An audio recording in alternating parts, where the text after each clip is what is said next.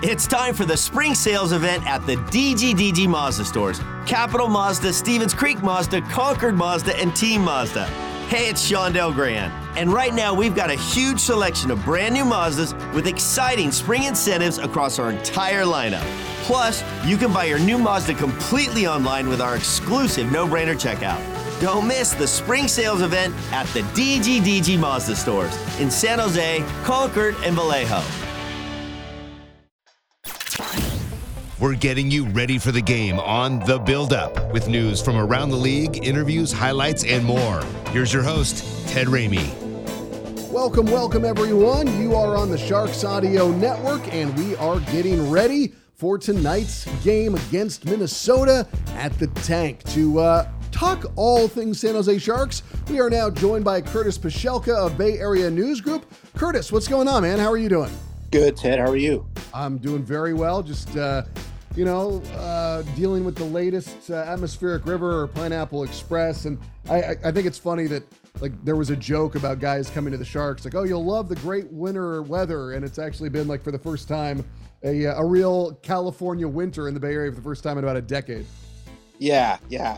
Everybody has this misconception that, you come to California, even if it's December or January and, it's beach weather and stuff like that. But you get a little splash of reality as soon as you land. It's like, it's got a little drizzly out there and a little miserable. But yeah. But you know what? You don't need to shovel rain. No. That's a very good point, and I will tell the Sharks front office to use that as part of their pitch. Like, you don't need to shovel rain, which is that's that type of life. I am California soft, but it's something that I really have a hard time wrapping my head around. But anyway, no one wants to hear about how weak I am. But so we're on the other side of the trade deadline at this point. So now that all the dust has settled, what is your 30,000-foot view of everything that went down around the deadline, including Nieto, including Bonino, including Timo, and Eyssimont, and everything that we saw? Like, where does Curtis see it all at this point? Well, I think it was just a situation with the season that the Sharks had, that they, didn't really have much choice in the matter as far as what they did in terms of trading the players they did. At the start of the season, there's a lot of speculation about Timo Meier, where his future lied, whether, if the Sharks were going to try to extend him and make him, give him another long-term contract, what Mike Grier's thinking was in terms of that, and in terms of maybe a couple other players on this team. So, nothing terribly surprised. I guess I was a little surprised, when Mikey Eyssimont was traded, because we all thought at the time, well, he's a pending restricted free agent. He's still under team control, but we weren't aware at the time that he was actually would be a Group 6 free agent. If he had stayed with the Sharks. So at the end of the year. So I guess in time we'll see how these trades worked out, particularly the Timo Meier trade, if that's something that has benefited the Sharks in the long term. I'm not going to sit here and say it was a good trade and a bad trade or what. You got to wait until these guys pan out, and 2-3 years from down the line, then you can make an accurate assessment of how good the Sharks did at the trade deadline. But right now, it's just they did what they felt they needed to do. They added a couple of high draft picks. They added a couple of prospects on the backside. So it's I wasn't terribly surprised by any of the moves that Mike Grier made here before last Friday. Mike Grier, when asked about what this was, the R word, rebuild, reset, restart, he seemed to argue that it was somewhat of semantics. Do you agree? Do you disagree? Where do you come down on that?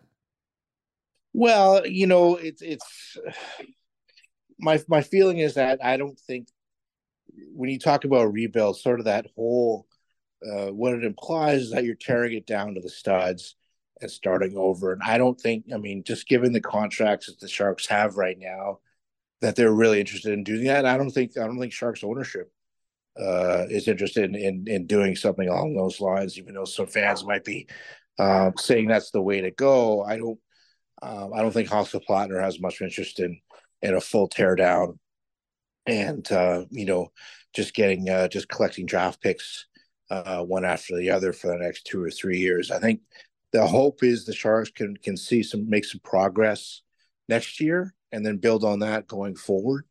Whether that happens or not, I'm not sure, but I think that's the organization's view anyway. And so when you use a word like rebuild, the definition of that can vary from person to person, but I think Mike Grier sees that as a term that means you're gonna strip it right down and start from scratch. And I don't think that's what he's interested in. I don't know if that's I don't think that's what Hasselplattner is interested in. So from his perspective anyway, I think he just wants to, try to get this team back into a position where it can compete again sometime there and sooner rather than later, I guess. When asked about a timeline, Grier wouldn't give anything specific, and he said that he didn't think that giving a number would behoove him, and I agree. I don't, it's too hard to know, but I think another aspect of that is what you just brought up with Hasselplattner is that how patient is Hasso? Like because we don't have a clear idea of how long this is going to take. No, and he's seen his team miss the playoffs 4 years in a row now, and he's still very, from everything we have, we know, he's still passionately involved and seeing this team have some success. He's not the youngest of men anymore. He wants to see this team sort of be back where it was, 4, 5, 6 years ago, or is regularly competing for a playoff spot and a Stanley Cup. So, I think from his perspective, it's just a situation where, and running from a competitive standpoint, but I think just from a business standpoint too, like, I don't know if this is a market that can really, stomach another 3-4 years without making the playoffs. I mean, to be honest, it's just like you've got so many other options to spend your money here. Mm-hmm. Do you really want to come to an arena where it's just there's just not much hope for a team that's going to contend for a playoff spot? So I think figure the business aspect figures into this, and I think the personal aspect to just a competitive guy that Hasselplattner is. I don't think he wants to see this drag on for another 3 or 4 years. He'd like to see it's a team that people can be excited about kind of going forward anyway. So do you still think it's reasonable because I know that I made the comparison, the lazy sports talk comparison to saying, hey, the Niners got it going under Shanahan and Lynch in year 3. So, I mean, is that still a realistic expectation? Do you think that's out there that, like you alluded to, maybe not be in the playoffs next year, but put something together and then build upon it? Do you think playoffs and, another year after next is a realistic expectation, or is it too hard to even predict that far out? It's a little hard to predict that far out, but I will give the Sharks credit in that they started to lay the groundwork for something to happen along those lines. Whereas 2 or 3 years ago, we weren't sure what the direction was going to be. Now it seems that at least there's a plan in place, and for at least a way for the Sharks to sort of come out of this malaise and be a better team going, in the next 2 or 3 years. They still have some major questions to answer. Who's going to be their long-term goalie? Mm-hmm. Who's going to be what kind of people? What does this defense look like in 2 or 3 years? Who's going to be the young up and comers who can really help turn this team around?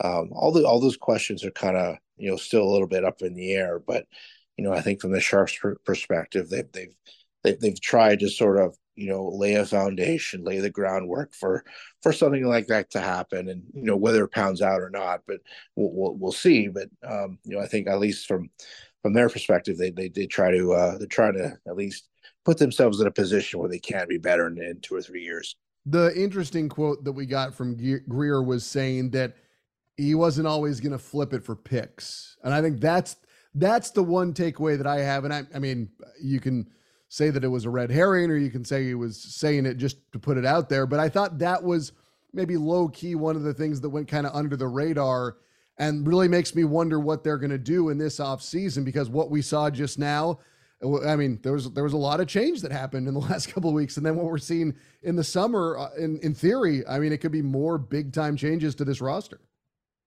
Oh, for sure. And I think if the Sharks wanted it to be, or thought this would be more of a longer process,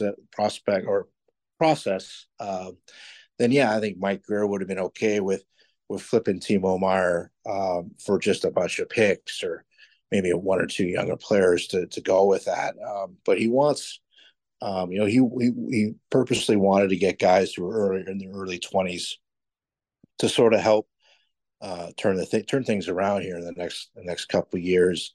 In terms of the roster, trades, buyouts, these are all on the table going forward for the Sharks. Mike Grier, has to do what he feels is best for the best, long-term interest of the organization. And so he doesn't necessarily have, maybe the ties or is connected to some of these players and their contracts as maybe the Doug Wilson was in prior years. So, I mean, we'll see what happens. I mean, there are ways to sort of, turn things around and, at least get things going in the right direction from a financial standpoint and a cap standpoint. I think that's going to be a big thing for this organization in the offseason is what they do, sort of try to help clear a little cap space going forward. But, we'll kind of see what that all entails. But, I think it is going to be another interesting offseason for the Sharks for sure. While we look at the future, what have you thought of William Eklund in the couple of games that he's been up now? I think, you see the growth a little bit from last year. Obviously, he's added some muscle to his frame. I think he's, much more ready to sort of play at this level long term than he was a year ago. I think it was the right move for the Sharks to sort of start his year in the American League, let him get used to this pro game on the smaller ice surface again. Build some confidence, and then when he gets here, you can stay here. I don't know if he's going to stay with the Sharks throughout for the rest of the season, but I think the Sharks feel better that he's going to be a guy that breaks camp with the Sharks next season and stays with them all year. So, I mean, it's still to be seen, but I think the Sharks feel that, he's in a better position to succeed now than he was, if he had stayed with the team from the start of the season. Yeah, and I also go back to what Grier said about making guys earn it. And I'm sure that he's probably trying to maybe play, I don't know, I'm trying not to be inflammatory in this sense, but like he might be trying to play that game with a Thomas Bordeleau of making him want it that much more because he saw his teammate get the call, even though earlier in the year it was Bordeleau was having, the more exciting season, and William came on strong as of late. And I think that's probably not a bad thing to make those guys want it as opposed to thinking they deserve it. Yeah, exactly. I mean, I think there's sort of a tendency to say, okay, well, this guy's out of the picture now, and automatically you bring up, a prospect like, like a Bordeleau or another winger or another defenseman, to sort of go forward here. But yeah, I think they have to earn their way up here. They have to compete to stay up here. So, I mean, that's certainly part of it as well. You want to sort of have that kind of accountability and to sort of, let other guys in the locker room too know that, these guys aren't just coming up here because there's their turn. They got to come up here and they got to make their way, earn their way in to stay. And what do you think of Tomas Hertl this year and the fact that he's had two, for him, long extended goal droughts, and it seems like he's heating up once again? But do we chalk this up to young family and down year and maybe overall aberration, or what do we make of it? I think it's two things. I think his confidence can waver a little bit, even at his age right now, 28 years old, 28, 29 years old. He's a guy who still, when he's feeling good, he's feeling good because you can see it on his face and it reflects in his play. And when he's not feeling good, same thing. You kind of see the frustration mount, and the puck's not going to find the way in the back of the net.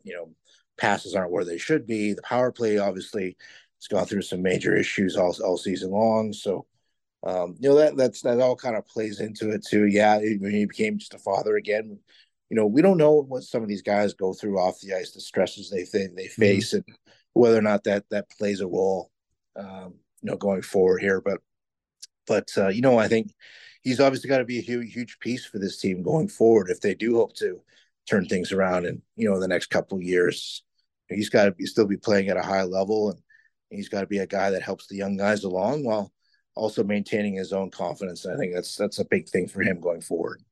Yeah, I mean, it's true. Like, you can see the joy kind of be effervescent for him when he's playing that way and having that high level of success. It's very different than Logan Couture, who I think sometimes, after a game in the dressing room after a loss, we can tell he's pissed off. But the Logan Couture playing on the ice when he's in a hot streak or not is pretty much, it's the same body language, which, like you said, we don't know what's going on behind the scenes for all these guys. I wanted to touch on that goalie situation because it's, Kaapo Kähkönen, I think at times he's been in the wrong start. Like, I'm not trying to absolve him, but sometimes I've watched it and it's been like, well, I'm sure he wishes he had a better defensive effort in front of him tonight. But then other times it's like, I kind of think he should have stopped that one. So do we say the truth of his game is somewhere in the middle? Yeah, I think that's fair to say. You look at his save percentage now with this season with the Sharks, and it's nowhere close to what he had with Minnesota, and even last year when he came over in the last few games of the season with the Sharks. He was still putting up pretty good numbers. So I don't think he's necessarily forgotten how to play the position. It's just, you look at, tactically, in my opinion, and, this is just me talking, but the way that the Sharks play now as opposed to the way the Minnesota Wild have played in recent years. And even when the Sharks played last year towards the end of last season, more of a conservative checking style, the way the Sharks play now, it does rely. You have to rely on your goalies more to sort of make those type of saves, and that doesn't always happen for Kaapo this year. And he February was a pretty good month for him. Obviously, these last two games for him have not been up to snuff, and that's something that the Sharks really have to examine this offseason. Like, how much is on the goalies, and how much is on the way they play? I think they know that they have to make some changes in net, as far as who's back and who they bring in, but they also have to examine, what are they giving themselves the best chance of success with the roster that they have, and that's something the organization's really going to have to sort of take a look at is, if their style of play matches up with the roster that they have, and that's maybe part of the autopsy of this season is how they examine that. And then as a final one for you, Erik Karlsson, as he's now exceeded his all-time season point total, and we've got quite a few games left. I mean, how much, from your perspective of being the journalist and talking about a season like this, does it give it more weight that it's on a bad team? Does it give it less weight that it's on a bad team? Like, when you look back on what you've seen from him this year in 5, 10, 15 years, do you think it'll resonate as more and or less?